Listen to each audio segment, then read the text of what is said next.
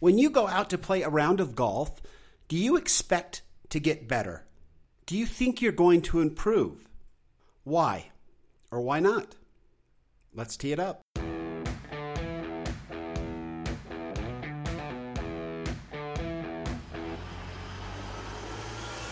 Welcome to Data Access Golf, your home for rapid golf improvement. And now, from the thin air of the Rocky Mountains, next on the number one tee, your host, Aaron Stewart. Hello, everyone. Welcome to another episode of Data Access Golf, the podcast. Appreciate you taking time to be here with us today.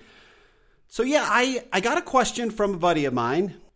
He had the opportunity to go down to southern Utah and play some golf over the weekend. He went down with his brother. They played 36 holes a day and got to enjoy it. And for us that live up in northern Utah where it's covered in snow and we don't have opportunity to play, that's kind of where we go. We either fly out to California, we'll head on down to Las Vegas, or maybe grab a flight to Phoenix, but that's kind of what we do. St. George is like 3 hours away, so it's, mid-50s during the winter, so we can go down there and play some golf. He went down there with his brother, had the opportunity to play, and then came back and he gave me a call and we were talking about it. And he asked me, how in the world can I play 36 holes a day and not get any better? And it's a great question. It's a perfect question. The actual answer to that is, if we're not doing things the right way when we're playing golf, the whole concept that you can get better is sort of ridiculous. If you don't take a few steps to make sure that you've set your play up to make you better, there's a very real chance that you've just gotten worse. Not all play is the same, and not all play is going to benefit your game 100%. Maybe certain aspects, like maybe putting, you'll be able to develop some feel. Obviously, chipping and around the green takes some feel and takes some practice. And when you've been up in a winter-covered area for a while and you don't have a lot of time to practice or opportunity to practice outside, then you can lose some feel. And so some of that might improve your play a little bit, being able to practice. But if you are out there playing, assuming that you're going to get better, I think it's a bit of a stretch. And here's why. First off, I don't necessarily believe that when you're out to play, you should worry about getting better. I do think that there's two ways to play golf. There are practice rounds where we go out and we're trying to take the things that we're working on the range out to the course and trying to implement them when we're playing. And that's definitely a process. That's definitely something that we can do to make that happen. But when we go out to play, and in this particular case, when my buddy was out there with his brother, they were keeping score, they were being competitive, and when you're in that type of situation, learning anything is just not a good way to go, right? When you're out there to perform, the whole idea of getting better should just go out the window. It's a completely different mindset. Really, when we're about playing and we're about performance, it's about keeping the conscious mind out of our way and playing as good as we possibly can. And our very best golf is what I guess we'll call subconscious golf. And I'll use an example here.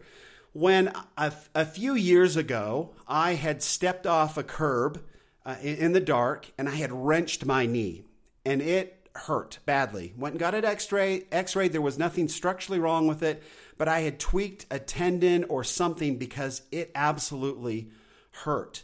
And when I put any weight on the outside of my back foot, so my right foot, it absolutely screamed bloody murder. And it would literally bring tears to my eyes. It hurt so badly, but I wasn't going to give up playing golf with my buddies and getting out.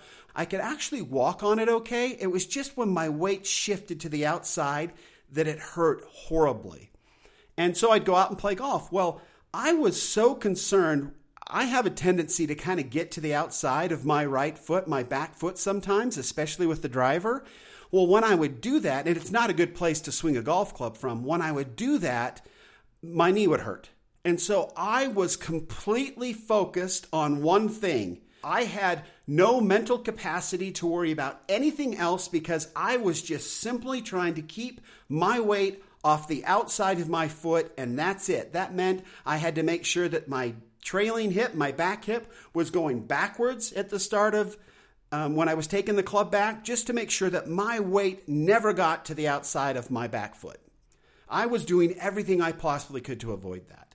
And you know what? I played amazing golf. Really, really good golf. Thane will back me up on this, my good buddy Thane. I went 12 rounds in a row in the 60s. Broke par every single time. And I was injured. So the joke became, hey, when that knee starts feeling better, Thane was going to take a ball-peen hammer to it, and we were going to make sure that I always played pretty good golf from that point forward.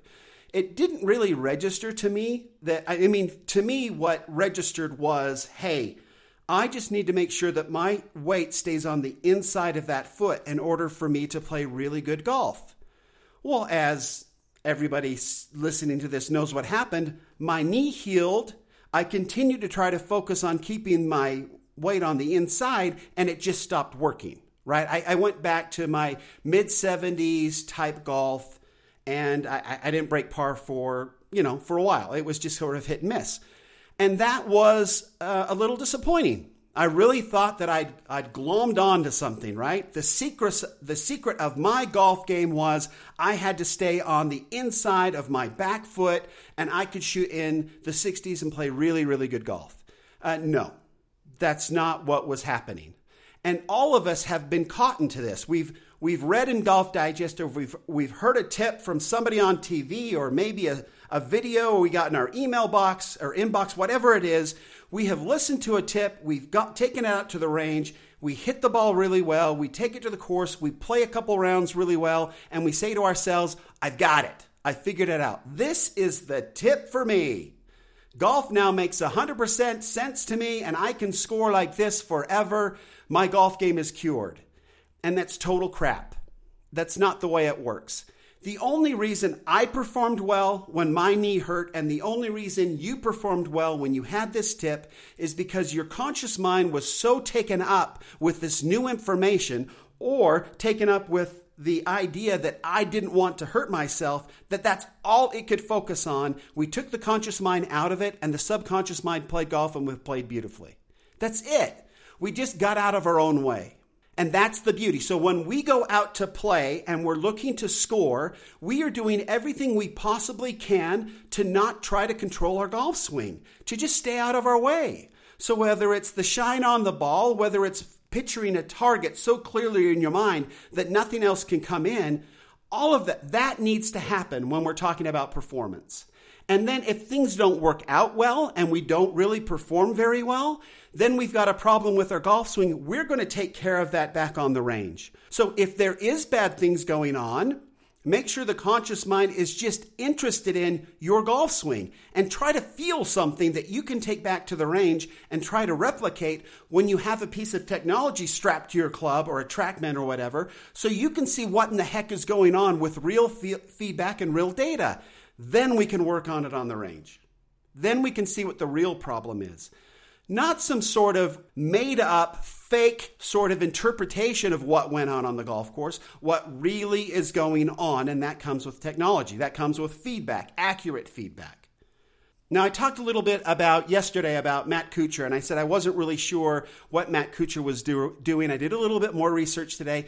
Matt Kuchar is using a TrackMan. In fact, TrackMan sent out an announcement, I think it was on social media, or maybe it was an email, I get their emails as well, that said, congratulations, Matt Kuchar, Team TrackMan, or whatever. Okay, so Matt Kuchar, we know now, is using technology and getting accurate feedback, and that's why his swing looks so precise. So that mystery is solved. His swing looks very, very precise. Well, that work is being done on the range. And when Matt Kuchar is out playing, he's not thinking about whatever he was working out on the range. He's thinking about scoring. He's thinking about targets. He's thinking about those things. And those guys that play for a living understand that. They get into the weeds on the range. So when Dustin Johnson is dialing in his wedges with a TrackMan on the range, he's dialing in certain feels for that day, and then he takes it out to the course and he knows, hey, this is going to go 75 yards today. Right? This feel may not go 75 yards tomorrow, but it's going to go that much today. Okay, so cool. So when you get done playing that way, right, and you're just focused, you're just taking the conscious mind out of it and you're just playing and you run into some problems, then go ahead and make sure that the conscious mind is interested in what's occurring in the golf swing. Not trying to control the golf swing, but just sort of recording for posterity's sake what is actually going on, and then go back to the range and try to recreate whatever you felt. Whatever the conscious mind picked up, whatever you felt was going on, go try to recreate it, see if you can see that shot again, and hopefully you've got a piece of technology that can record that, and then you can see the accurate feedback and know exactly what's going on, not some sort of ridiculous interpretation of what you think is going on. Because chances are what we think is going on and what is really going on is not going to be accurate. At least not until we've embraced technology long enough where we really understand the facts, the data. And then when we go and actually practice, that's when we can kind of get into the weeds, where we can try different things, where we can force ourselves to try different things, where if we want to take the club outside and see what that produces, then we have technology there to tell us, oh yeah, this is working, this isn't working, that feel works, that feel doesn't, and kind of work through it. Now, these feels that we're getting as we're working and practicing are not going to be feels that are reliable for the long term, but it will give us at least an idea of what's working that day and what it feels like different from what we have been doing. And then we just have to keep an eye on it. Now, I've said this many times, and somebody called me on this the other day, and I appreciate it. I talk about don't trust feels, but then I talk about going to the range any particular day, strapping on a piece of technology, figuring out what your swing is going to feel like that day, and then go with that feel. So I'm talking about don't trust feels, and then I'm talking about trusting feels. Well, feels, I'm just saying that feels change day to day, especially when you start. Now, that all being said, when you start using technology and you realize what your tendencies are, you will start to develop what I'd like to say sort of macro feels, and those rarely change, right? For me to be on plane, it always, and this is what you'll learn in your own swing, for me to be on plane always feels like I'm taking it outside the plane, outside the target line. I'm not taking it outside the target line. I have data to show me that that's not what's going on, but I know that I've swung 17,000 times with the swing bite on that lets me know that even though it feels outside to me, that's me. That is really me. Even though it's outside to me, that feel always is the same. Now, that all being said, when I get to the top and set my wrists and come down, whether I come inside or outside, or all of those feels are different every single day. I have not got to a point where I know I can trust all of those feels. So those are different from day to day. But the one feel that is absolutely 100% true every single time is I have to feel like I'm taking a little bit outside in order for it to be dead on plane, dead on the target line. And you will figure out in your own swings what those real feels are that last forever and what those feels are that are variable from day to day. And then you can work with that. And so when I get to a point, when I get warmed up to go play around, I know that all day long I'm going to have to feel, it's going to feel like I'm taking the club outside, and all my practice swings will have a little of the club going outside because I know based on the data that that is definitely down the target line, perfectly square, and it has been long term. It never changes. Now, what goes on from that point back and back down through my golf swing, that can change day to day. And that's how I play golf. And you may find that it always feels a little inside. You may find that it's dead down the line. You may feel whatever. You may find that up at the top of your swing, in order for it to be on plane, always has to feel like this and whatever that is. But you will learn the real feels, and you will learn the feels that don't stay consistent day to day by using technology and getting that feedback. And that's the beauty of it. We're all different. And then when we get out on the course, we can then mess with the feels that we know that change, that don't stay consistent based on ball flight. And that's where it becomes super, super fun, that you can make on-course adjustments because you know what your real feels are and you know what your fake feels are, and you know how to manipulate those based on your ball flight for that day, your ball shape. When you go out to play and it's about performance, just take the conscious mind out of it, focus on something that takes the conscious mind out of it, and just let it happen. If you're playing bad, then go to your conscious mind and say, look, I want to record what's going on here so I can take it to the range, strap on some technology, and figure out what it is. And then make that part of your practice. Not what we thought was happening, not what we felt was happening. None of that matters. We just want the data, the true stuff, what's really going on, and then work on that. And the more we do that, the more we will understand what fields are real and consistent and what fields are not. And that's how we learn our golf swing. Your first introduction to technology and videotaping your swing and all of that to accurate feedback will freak you out, because chances are what you thought was going on and what was really going on aren't going to match. So you just have to accept it. Once you kind of get through that acceptance phase, then we'll get into what fields are real and what fields change day to day, and we'll deal with it. Anyway, so hopefully to my buddy that helps. I told him that I would talk about it.